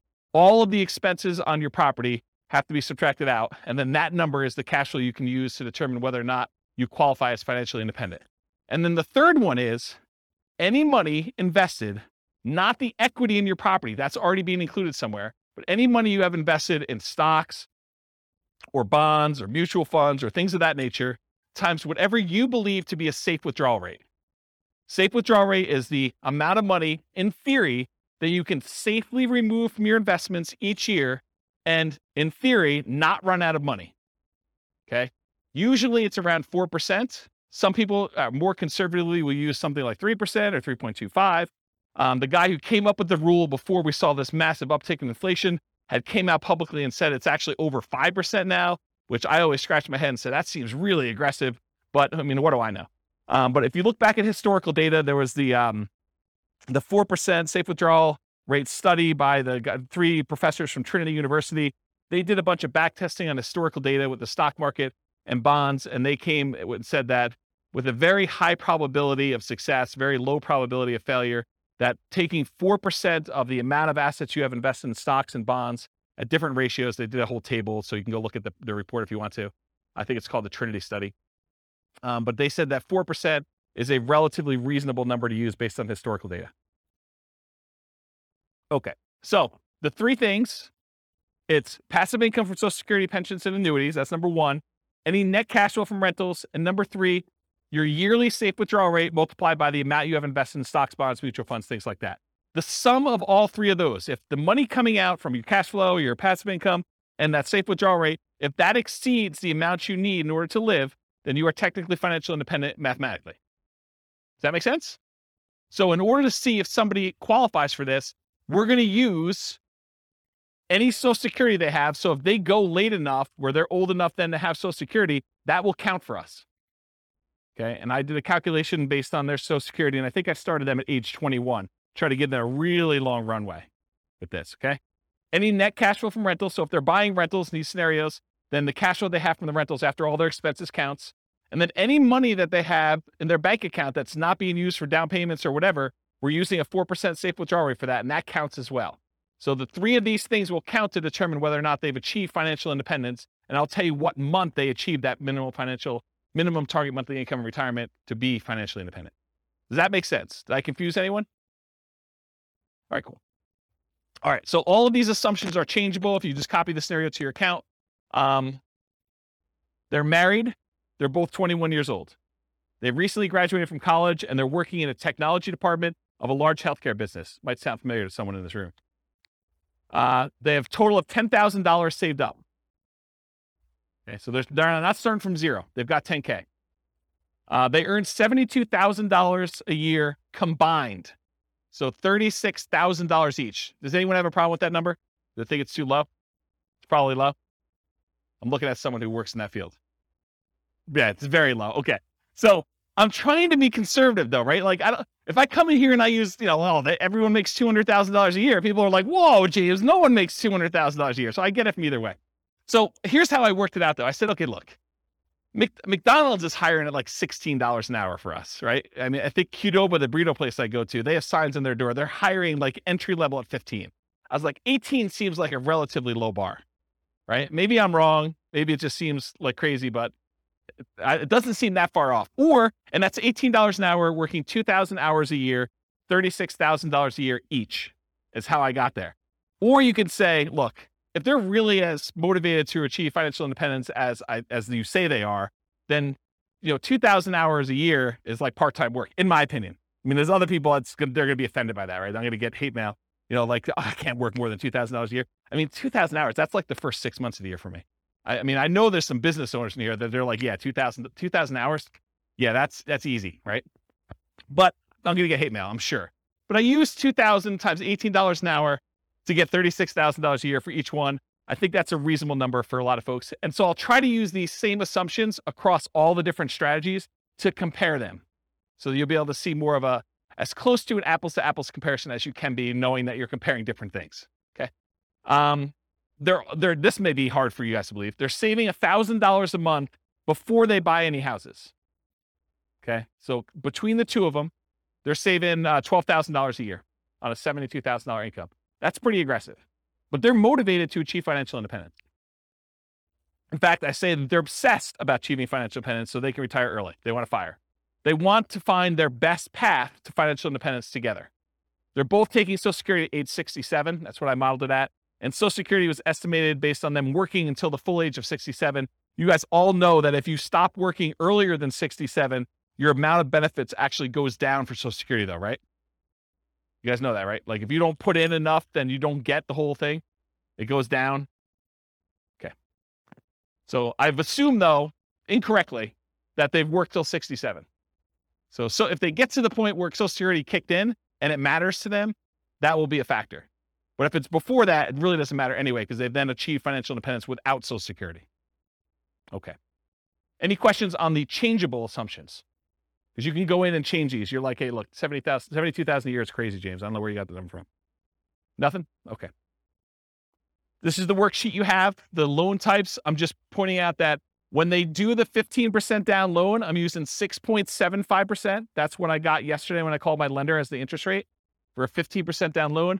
And in order to do that, they had to pay 2 points to get that loan. They wouldn't give us a par rate. They wouldn't give us a rate where you didn't have to pay any points. Okay. And if you're doing 20% down at 6.625, there's 2 points for that as well, but there's no PMI.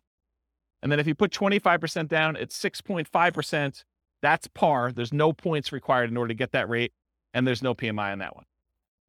Okay, so that's the interest rates I'm going to use.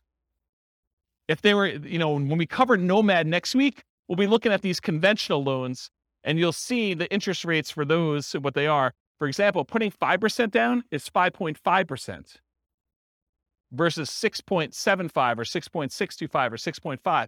This is why putting only 5% down starts to look attractive, is the interest rate's so much better. We'll cover that. We do Nomad. Any questions on this before I go on next slide? Okay, cool. More changeable assumptions. I modeled this out for 60 years. So if for some reason they don't achieve financial independence, it's possible they achieve it after 60 years. Okay, so 720 months, 60 years. So they'll be 81 at the end of this modeling. Based on their income, I think I looked it up. It should be about a 17.85% effective income tax rate. That's what I've estimated it to be. I'm assuming a 3% inflation rate over a very long period of time, guys. 3% is reasonable. I know we've seen crazy numbers recently, but look out long time in history. 3% seems right about there. 5.5% mortgage interest rate for the owner occupant, but they're not doing owner occupants except in some examples here, but they're doing the investor rates, which are listed on your spreadsheet. They have a 4% safe withdrawal rate number. They have $5,000 minimum target monthly income in retirement. So they're trying to get to the point where they have $5,000 a month in passive income from those three sources in order to be considered financially independent. And I do adjust for inflation. So it's $5,000 today, but in the future, it may be $7,000 or $8,000 or $9,000, depending on what time it is. Okay. And why did I pick $5,000 when they're making $6,000 a month? Because they're saving $1,000. So I want them to be at the same level of lifestyle, not at the same income. So they're not saving $1,000 anymore. They're only saving nothing because they've already achieved financial independence. And so we're trying to get them to the point where they replace their standard of living, what they're actually living on. And I've also said, hey, look, when do they get to the point where they can live a $10,000 a month lifestyle, which I don't even think I showed you numbers for that today, but I do run that math and show you when they're earning twice as much. Okay. Any questions on these changeable assumptions? You can change all these too. Okay. So for the property, what kind of property are they buying? So here's the assumptions for the property. It's going to be a $375,000 property value, and it goes up at a rate of 3% per year. So it's keeping pace with inflation. It's not going up faster than inflation. It's not going up slower than inflation. It's pretty neutral. We're going to do 3 different down payment scenarios. So I'm going to do a 15% down, a 20% down, a 25% down one, and I'll show you the results from each. With the 15% down, there's PMI. I told you that. 1% of the purchase price in closing costs when they purchase. So they're going to have some fees for getting the loan. In addition to that, for the 15% down and the 20% down loans, there are 2 additional points in order to get the loan. You have to wait. Is that something that's common? What's that? 15% down? There's a 15% down non-owner occupant program. No, but points. Is that common? No, it was unusual because we couldn't get them to quote us something at par rate. So they're saying, look, we're not even going to offer that. If you want to get this rate, you got to pay at least 2 points in order to get it. So it's just a kind of condition of our normal market right now. And you may be able to go to another lender where they'll say, it's not 6.75 or whatever it is. It's 7%, but it's par. They may come back and say that to you. And so each lender is a little bit different. This is one lender I called. There was a lender that I talked to told me that between 25% down and 15% down, there was only a quarter of an interest rate change. Yeah, it definitely is in that range. Okay. Sometimes it's more than that. Sometimes it's less. Okay. And then also, is there an equation to figure out upfront PMI? No. There's a whole 2-hour class on PMI, and I go over all the factors, and it's a calculation for them. And there's a lot of different variables in it, including how many people are on the loan, your credit score, price of the property. There's a whole bunch of factors. Yep.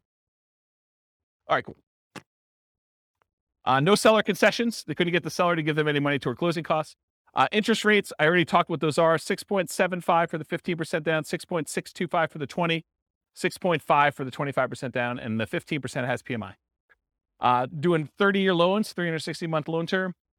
We assume $2,600 per month in rent, but rent increases at a rate of 3% per year. So rent is also keeping pace with inflation. It's not going up faster than inflation. It's not going up slower than inflation. So property price and rents are going up at the same rate. 3% of the monthly income is assumed for vacancy. So we're assuming that they're doing a really good job with property management and that they are starting, 60 to 90 days ahead of the property becoming vacant to make sure that they have minimal vacancy on their property. 10% of the monthly income is assumed to be maintenance.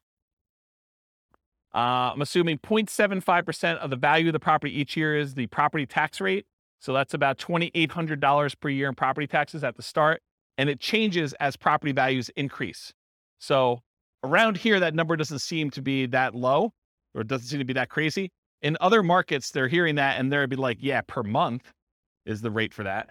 Or they may be like, whoa, that seems really, really high. So Tax rates vary considerably across the country.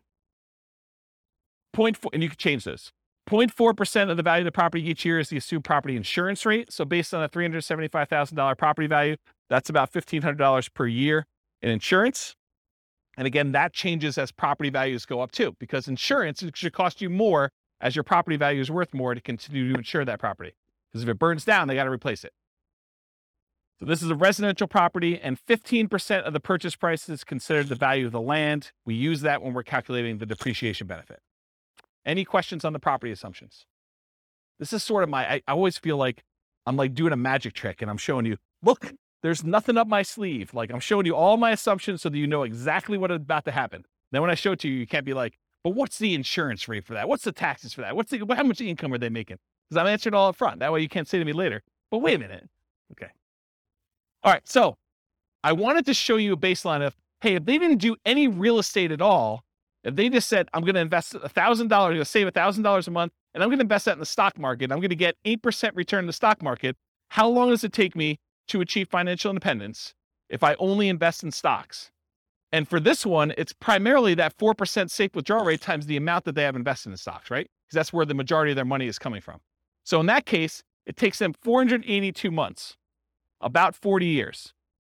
Someone who's saving $1,000 a month, that doesn't seem like it's that wrong, right? I mean, it takes you 40 years to save up for retirement. You're going to be like 61 years old at that time, and you'll have enough to be able to replace your income using a safe withdrawal rate by investing in stocks. Doesn't seem unreasonable. So that's how long it takes. What if they just buy one owner-occupant property where they move in and they live there and they do the rest in stocks? Does that impact things? Turns out it does.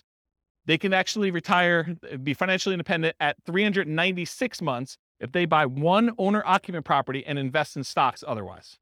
So considerably faster. What is that, 86 months? What is that? How many years is that? 7 years? Okay.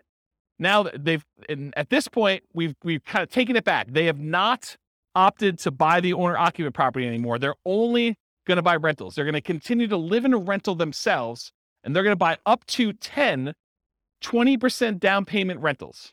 If they buy 10 20% down rentals, they live in a property that they're not buying a property to live in. They're just staying in the property that they're renting in and continue to pay whatever rent increases there are. It takes them 370 months buying 20% down rental properties in order to achieve financial independence this way. If they buy 10, 25% down rental properties, so they're putting more down, they're waiting longer in order to have the down payments, and they're delaying buying the properties, but when they buy them, they have slightly better cash flow because they put more down, they have a little bit better interest rate, they had to pay a little bit less in points, and they put more down, so they're borrowing less, so their monthly payment is lower. So they have the benefits of additional cash flow. That means that they can actually achieve financial independence in 346 months if they do it that way. Just something else to point out too. When you do the 20% down loan, and there's 2 points in order to get that loan, isn't that sort of like a 22% down loan? That's closer to that 25% down than you might have thought, right? Because it's not 20% down now, it's 20% plus 2 points. So it's really a 22% down loan in order to get that loan. Where the 25, you have no points. So it's really 22 compared to 25. So it's closer than you'd think. Right? You have a microphone? I guess it'd be on the amount that you're taking out the loan, 25% on purchase price, but that's right. It's a cost for one of them, and the other one you're actually getting even more benefit by putting more down. right. So it might be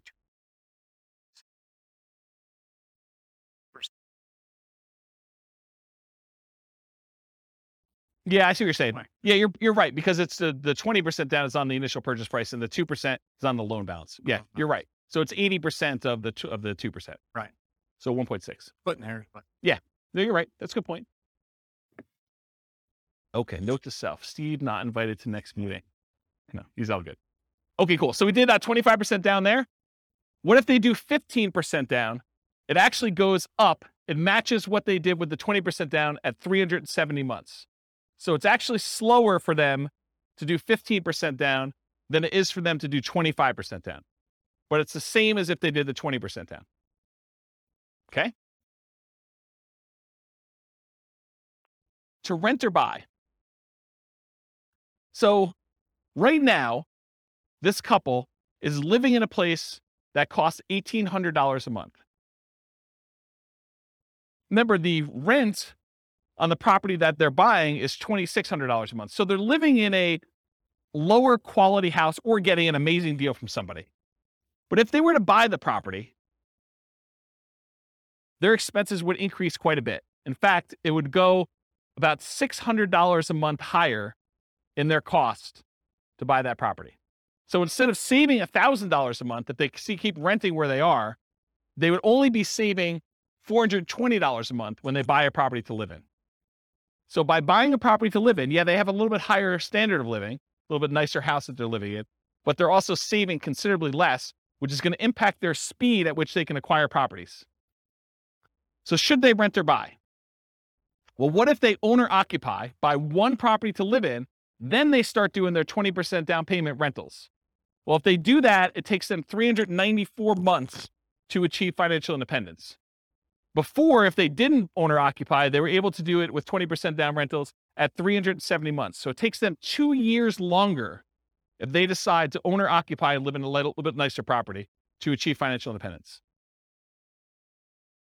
What if they do 25% down?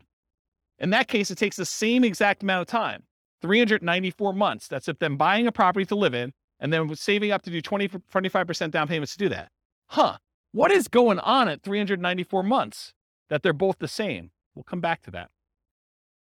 And then finally, if they do 15% down, it's still 394 months. Why are they all the same? Does anyone know why they're all the same? If you're going to owner occupy a property, but then you're going to buy 20% down, 25% down, or 15% down properties, why are they all the same 394 months to achieve financial independence? It's not that they all get paid off. It's that their owner-occupant property, they bought it not immediately because they didn't have enough for a down payment, so it took them a little while to save, but their owner-occupant property gets paid off at that point.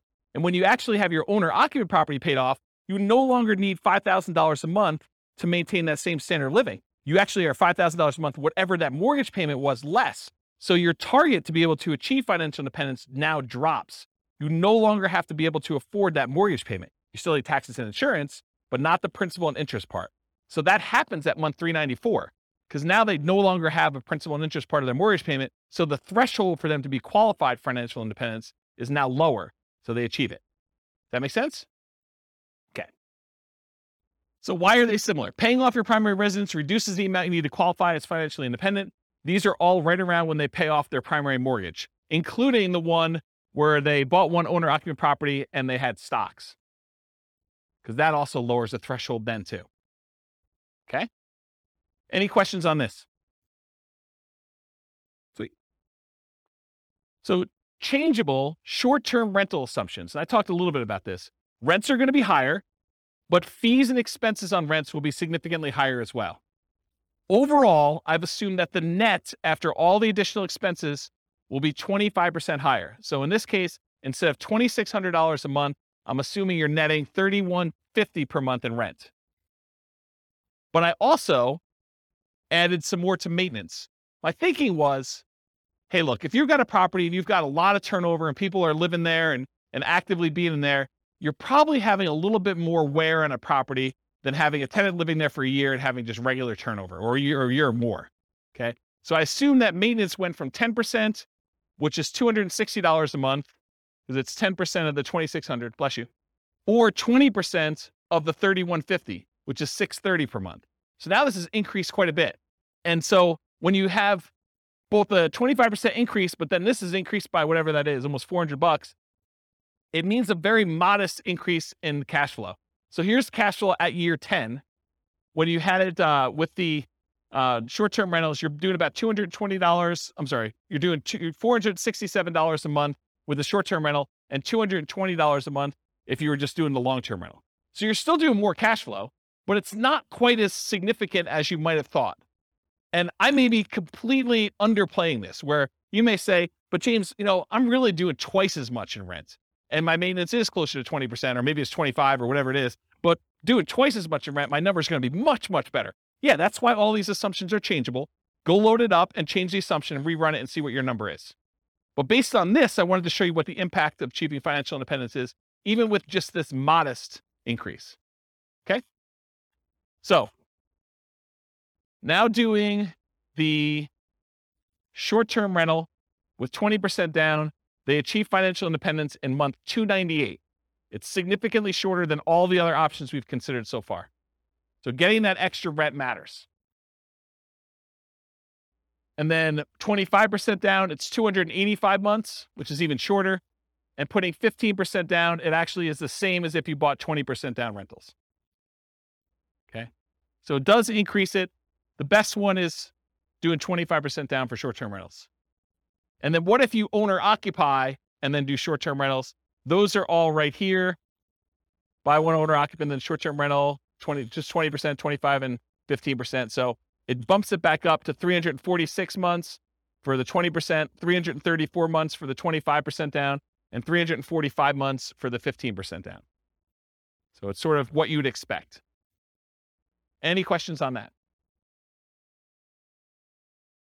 That's it. I will stick around for questions. I got applause, right? Any questions on any of that? Overwhelming? Micro? See? Yeah, I don't know how many people will care about this question or the answer to it. It was sort of related to PMI.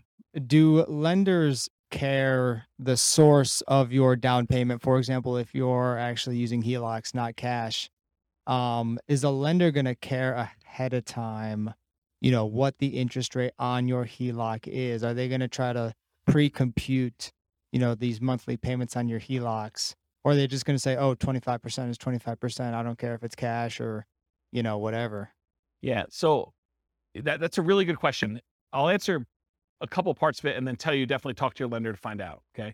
And if you're concerned that you don't want to, muddy the waters with the lender you're actually using, call a different lender and get a generic answer to the question, and then call your lender to verify. But here's how I would think about this. I think the lender is going to definitely take into account the payment you would have on your HELOC to qualify you from a debt to income perspective. So that will definitely be a factor for qualifying for a loan.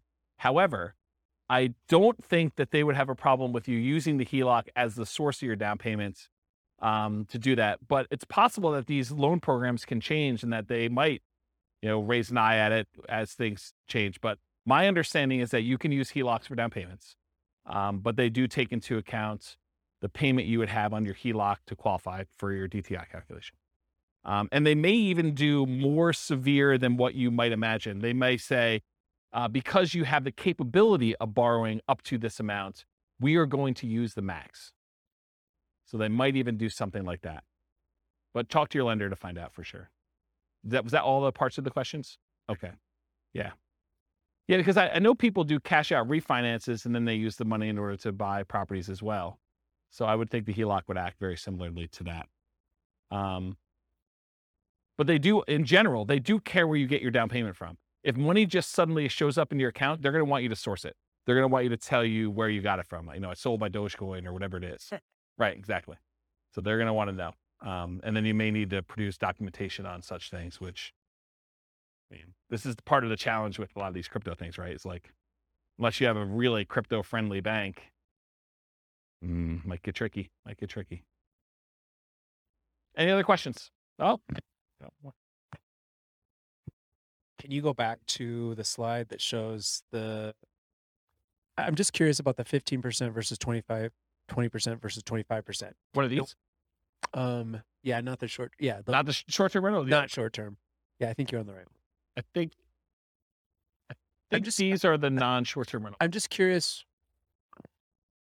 Oh, these are the owner-occupant ones. Oh, they have both of them on there. But Yeah. So what are the variables that you think make the difference between the 15, the 20, and the 25? Like, why is the same, or why are these different? why is the 25% better than the 15? Is that Two reasons. PMI? Yeah, well, PMI, I think it's going to be a factor, but it's really the two reasons I talked about. The interest rate's much better on the 25%. You're going from, what's it on the sheet? Is it 6.75? 6.75 Yeah. versus 6.5, right? Correct. Yeah, so that's one reason.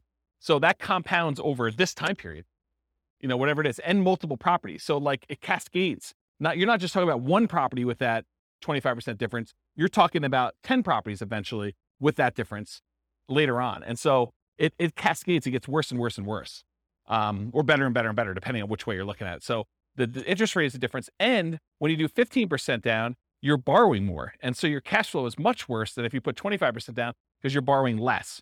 You're putting more down. The amount you're borrowing is also down, and the interest rate is better. And so that does make a huge difference in cash flow. And you think does that cash flow make up for the fact that you're putting less down so you have more cash to buy your next property with a 50% down? You don't add more cash. They're buying properties as soon as they get to the point where they have enough down payment and reserves. So as soon as they get to that point, they're buying their next property, and then they're saving up until they could buy it. So if you look at the chart of like how many properties they own and when you're buying 25% down properties, eventually I think you get to the point where you're buying faster. The first one you buy might be a little bit quicker, but then it's worse cash flow. So you may not even be saving as much. So it takes you longer to do that, or maybe similar amounts, but you're being impacted by that lack of savings rate in order to do that. I like those graphs that you've had before that show those steps. Yes. Really... And if you go pull up on the models, you'll be able to look at all those.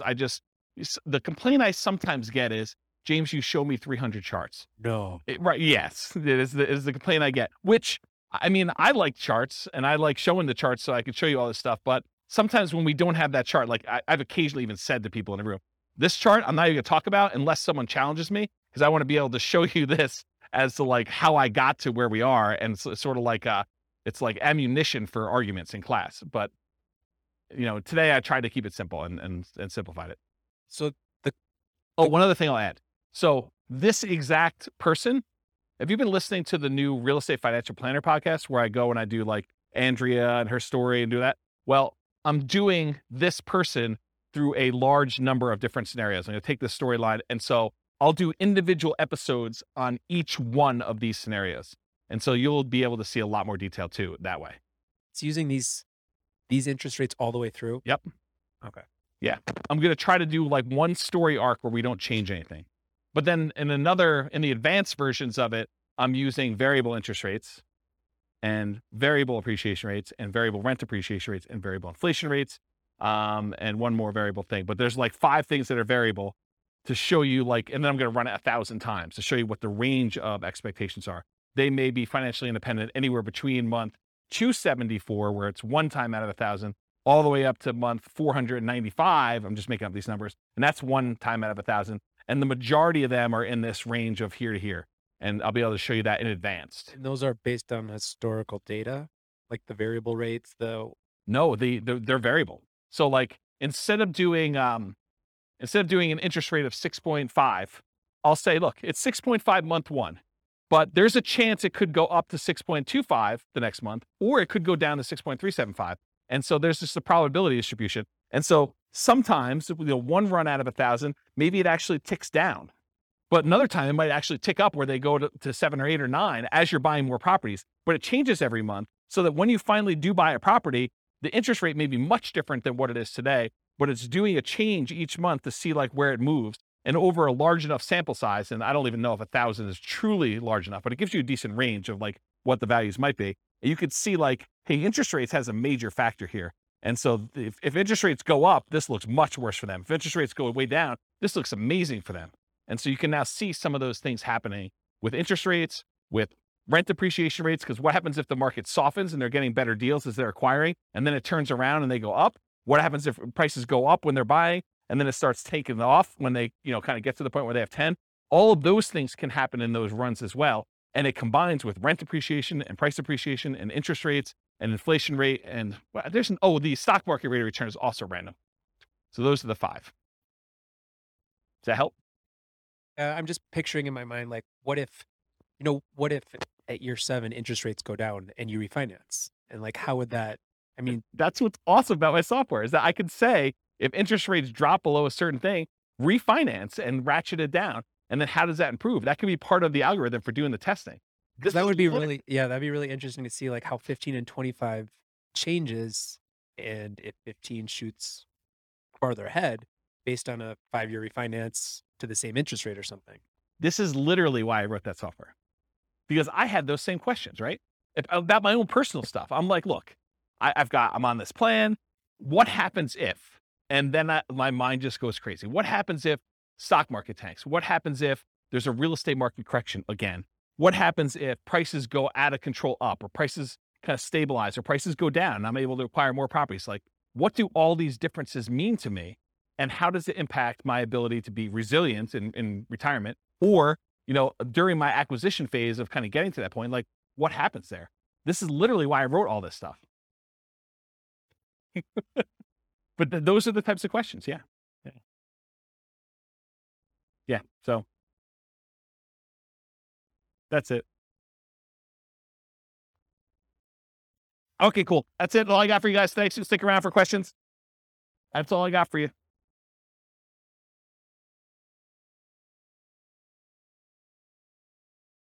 With home prices up, mortgage interest rates up, and rents up, but not quite enough to counteract the higher prices and interest rates. Cash flow on rental properties in Rockford is harder than ever. Book a call with the Real Estate Financial Planner to apply our proprietary 88 strategies to improve cash flow on your rentals. See the show notes for a link to schedule your call and improve your cash flow today. If you're a real estate agent, lender, or professional in Rockford that wants to help our real estate investor listeners, consider reaching out to learn about collaboration opportunities with this podcast. We'd love to add more value to our listeners by having you assist our investors buy, sell, and finance their real estate investments. See the show notes to schedule a call to discuss collaboration opportunities.